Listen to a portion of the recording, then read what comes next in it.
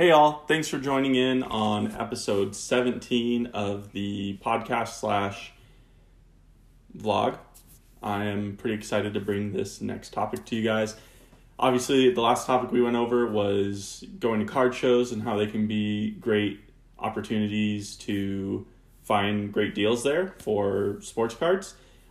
This episode is going to be taking a little bit different route. It's one of the players that I am most confident in their prices and cards in this next season. I don't think we saw their values quite go up as much as I think they should be at through this last season. So super excited to touch on that. Obviously, different location here today. We'll probably be trying to figure out what all my lighting and studio setup looks like here in the next couple instances of this, the vlog side of this for you on the podcast side. Just know that the lighting is much better than the last video. But yeah, so a couple quick updates. I, over the last couple days, have been pulling out some cards, been figuring out what I want to take to the Portland card show at Mall 205 here tomorrow. Going to be trying to sell quite a bit of stuff so that I can go into Dallas with some money to spend and look to start making some flips there. So super excited. I purchased some more equipment for the camera to be able to do some good vlogs while I'm down there in Dallas of the show. So for those of you who are not going, hopefully I can show you what the experience is like, and hopefully you enjoy at least secondhand getting to experience that. But let me jump into our topic for the day. So the blog was titled Why I'm Very Confident in Stephen Curry Cards for the Next Season. I think this even goes past next season. I didn't really touch on it in the post itself, but I will touch on it more here in terms of like the long-term value I think these cards might have. And then I'll also go over the, kind of points of this that I made in this blog post. So yeah, I'm super excited for Steph Curry's return in this next season. I will kind of touch on some of the concerns that I have for it as well, and some of the risks that you might be taking on by picking up some of his cards, but let's just go with it and jump right in. So one of the biggest reasons why I'm excited for Steph Curry's return in this next season is over the last season, he played, I think it was about 5 games at the beginning of last season. He then took a nasty fall and broke his hand. It was an injury that, on the less serious end can take a couple weeks to recover from. In his case, it took about 3 months, and he ended up having to get surgery for it and a pin put in place for his hand. Good news about this injury, this was an injury that Russell Westbrook had sustained previously. He's, doing well from it. It was also on his non-shooting hand, so definitely not as big impact as, had it been on his shooting hand. That would have been cause for more concern. But also, he returned. He had gone through that 3 month period last year and had even returned in March, I think the game before the season got suspended, or maybe a couple games before the season got suspended. So he had come back from that injury, and they were, already the worst team in the league, so they were definitely being cautious with him. So, for the Warriors to put him back in at that point in the season, shows their confidence that he was ready to resume playing. He's had, for the better part of since their last championship, time to rest for the most part and, give his body a break. Him and Thompson both. Obviously, Thompson is recovering from a torn ACL, so that's a bit different. But to me, I think, Steph Curry, he's played however many seasons in a row now where he's made the finals playing long seasons. He's got an extra rest. His injury, he's fully recovered from it at this point. Non-shooting hand. The only injury concerns that I have for him moving forward are the injuries that are related to his ankles. Like the stuff that we usually see from him on a year-to-year basis is more of the stuff that I'm concerned about for him going forward. However, he should be ready for this next season. A lot of the other teams that were eliminated early before the bubble have had a lot of rest. And I'm sure I've got to be itching to get back into the season. It'll be interesting to see how some of these top teams perform since they didn't have much of a break going into this next season. There are rumors that LeBron might sit out like a month or so. But, we'll see. I think, if another factor to kind of this return to play outlook for Steph is that the Warriors are potentially positioning themselves to be in a very competitive position be more competitive, obviously more competitive than they were last year. You get Steph, Clay healthy, Andrew Wiggins, who still has room to develop, the number 2 pick, which I just saw a report that they're heavily leaning towards Anthony Edwards with the number 2 pick. And then you obviously have Draymond Green, Marquise Chris have been playing well, a couple other young guys on their squad that can fill in as role players. And they do have some flexibility going into this next season. So it'll be interesting to see if they make any moves. I think a trade for them would be more valuable than a guy like Anthony Edwards in this draft, maybe a potential future first round draft pick. It's hard for me because the top, every year March Madness has a huge impact on the draft in, what players' stock goes up and down. So we haven't seen many games for players' stock to go up and down since they were last playing. So it's going to be, I think, a season where the value of a top pick is maybe not, all of what it usually would be, because it's hard to really know who's set out as the number 1 guy. But we shall see. I do think as a team they have a lot of potential. I do think that there's a lot of opportunity for them to compete again in this next season, especially with a healthy Clay and Steph, like I mentioned before, for them to go ahead and get back into the running. They're definitely a dangerous team with those guys playing some serious minutes. My other factor to this is a proven high price ceiling for some of his cards. It's been, as of late, there have been some pretty crazy high listings that have gone for Steph Curry lately. The one at the highest would be his PSA 10 Topps Chrome refractor. Now these are numbered to 500. They have, pretty low populations, but this went for $60,000. Now, to put it into perspective for how significant of a number that is, LeBron's same card is only going for about $55,000 right now. So Steph Curry's, same card is going for $5,000 more than LeBron's right now. I think that's saying something. Obviously, LeBron's card has been a super hot card, and I'll get more into why this card specifically went for so much.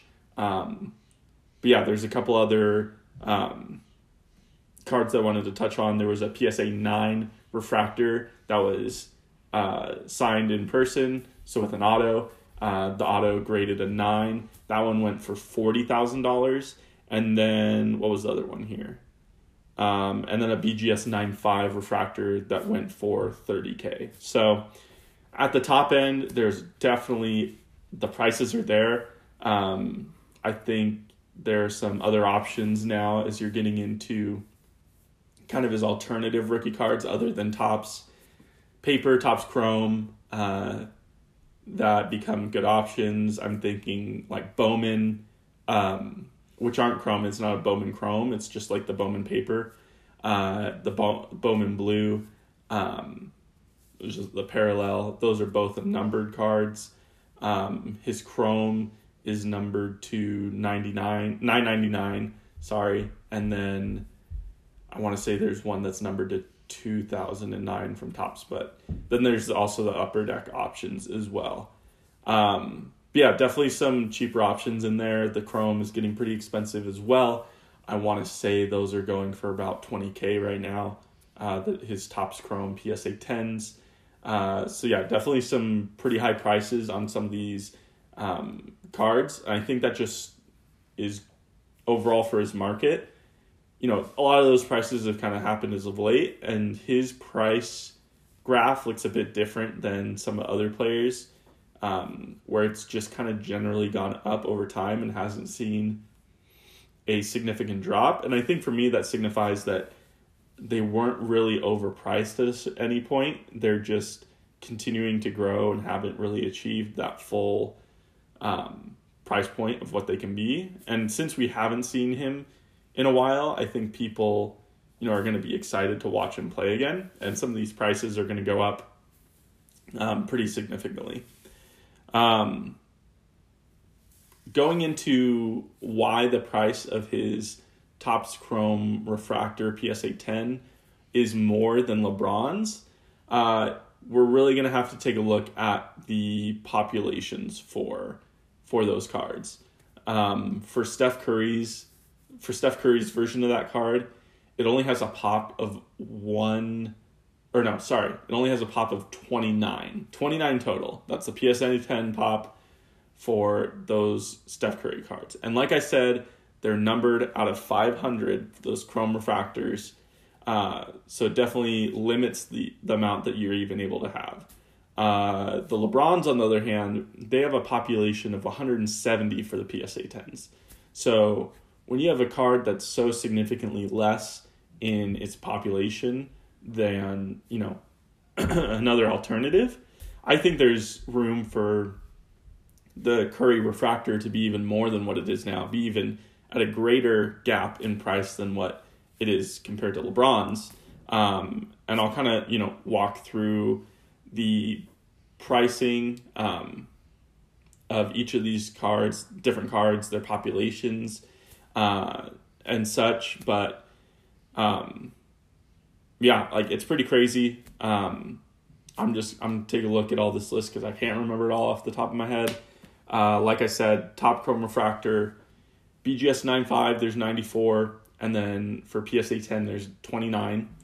Topps Chrome, which is out of 999. PSA 10 is only 60, BGS 9.5, 139. Interesting part about this compared to LeBron's is LeBron's has about 2,000 Topps Chrome PSA 10s compared to Steph Curry's 60 Topps Chrome PSA 10s. So that's a pretty significant price difference in them. When you take a look at it, it's pretty ridiculous that there's that much of a difference. Having it serial numbered, there's less cards of Steph Curry's in existence, the Topps Chrome, than there are PSA 10s of LeBron. So that alone should tell you just how rare these cards are, compared to a LeBron card that's already pretty sought after, pretty hard to find.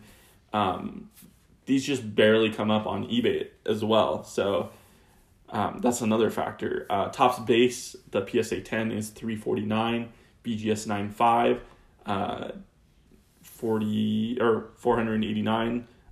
Price wise, we already talked about the PSA 10 prices for and 9 for the refractor. Chrome is about $20,000 for PSA 10, about $10,000 for BGS 9.5. His Topps base, the BGS 9.5, which is about, the last sale is about $2,900, and then his PSA 10 was about $47.25. It'll be interesting to see how those prices kind of adjust, as BGS 9.5 is generally about 50%. So we'll see what, the true value is. Does the BGS 9.5 drop a little bit? Does the PSA 10 go up a little bit on the next sales? Like I said, they don't come up often, so there can be a lag in the price adjustment between them. The Bowman base, which is numbered out of 2009, the year for these cards. BGS 9.5 has 157, priced at about $1,500. PSA 10s, I estimate the value about $3,000. There weren't any recent sales to go off of. The population is about 107 for the PSA 10 Bowman base. The Bowman Blue, which is out of 1948, which is after the style of the 1948 cards. That's from what I understand. The BGS 9.5 is only 23, and a PSA 10 is only 17. The prices are estimated about the same as what the base Bowman is going for. Like I said, it's hard to get comps on some of these things when they're just not there. But yeah, super low prices there as well. It might be flipped. It might be that the blue was the one that was $1,500. I can't remember off the top of my head. But yeah, the comps are there aren't a ton of them.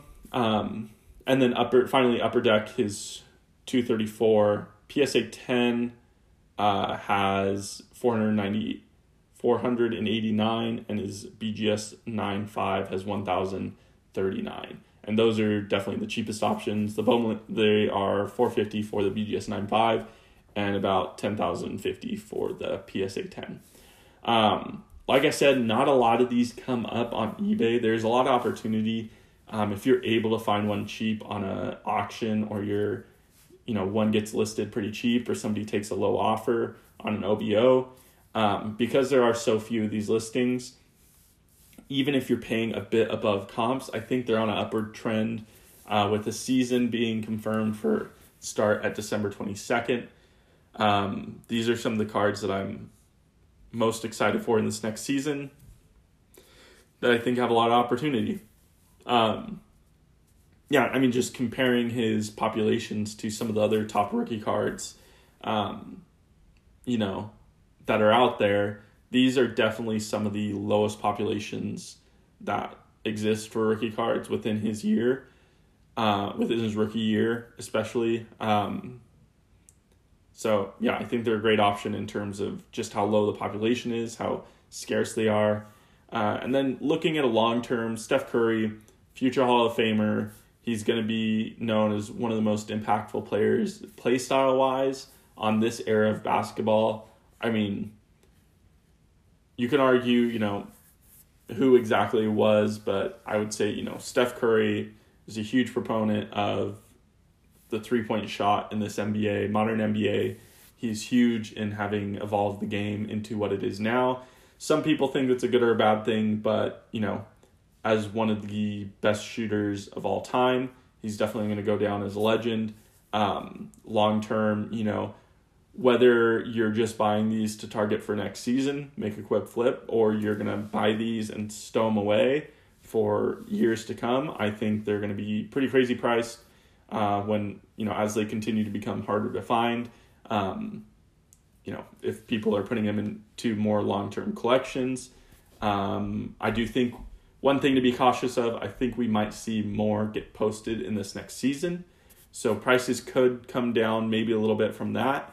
However, if you can get them, like I've said, they're just so uncommon to come up on eBay. If you can get them, I think it's worth, picking up. They just don't come up that often. There aren't a lot of them, and there's just so much opportunity with a card at such a low population for, multiple of his rookie cards. So, yep, thank you guys so much for listening. Thank you guys so much for the support.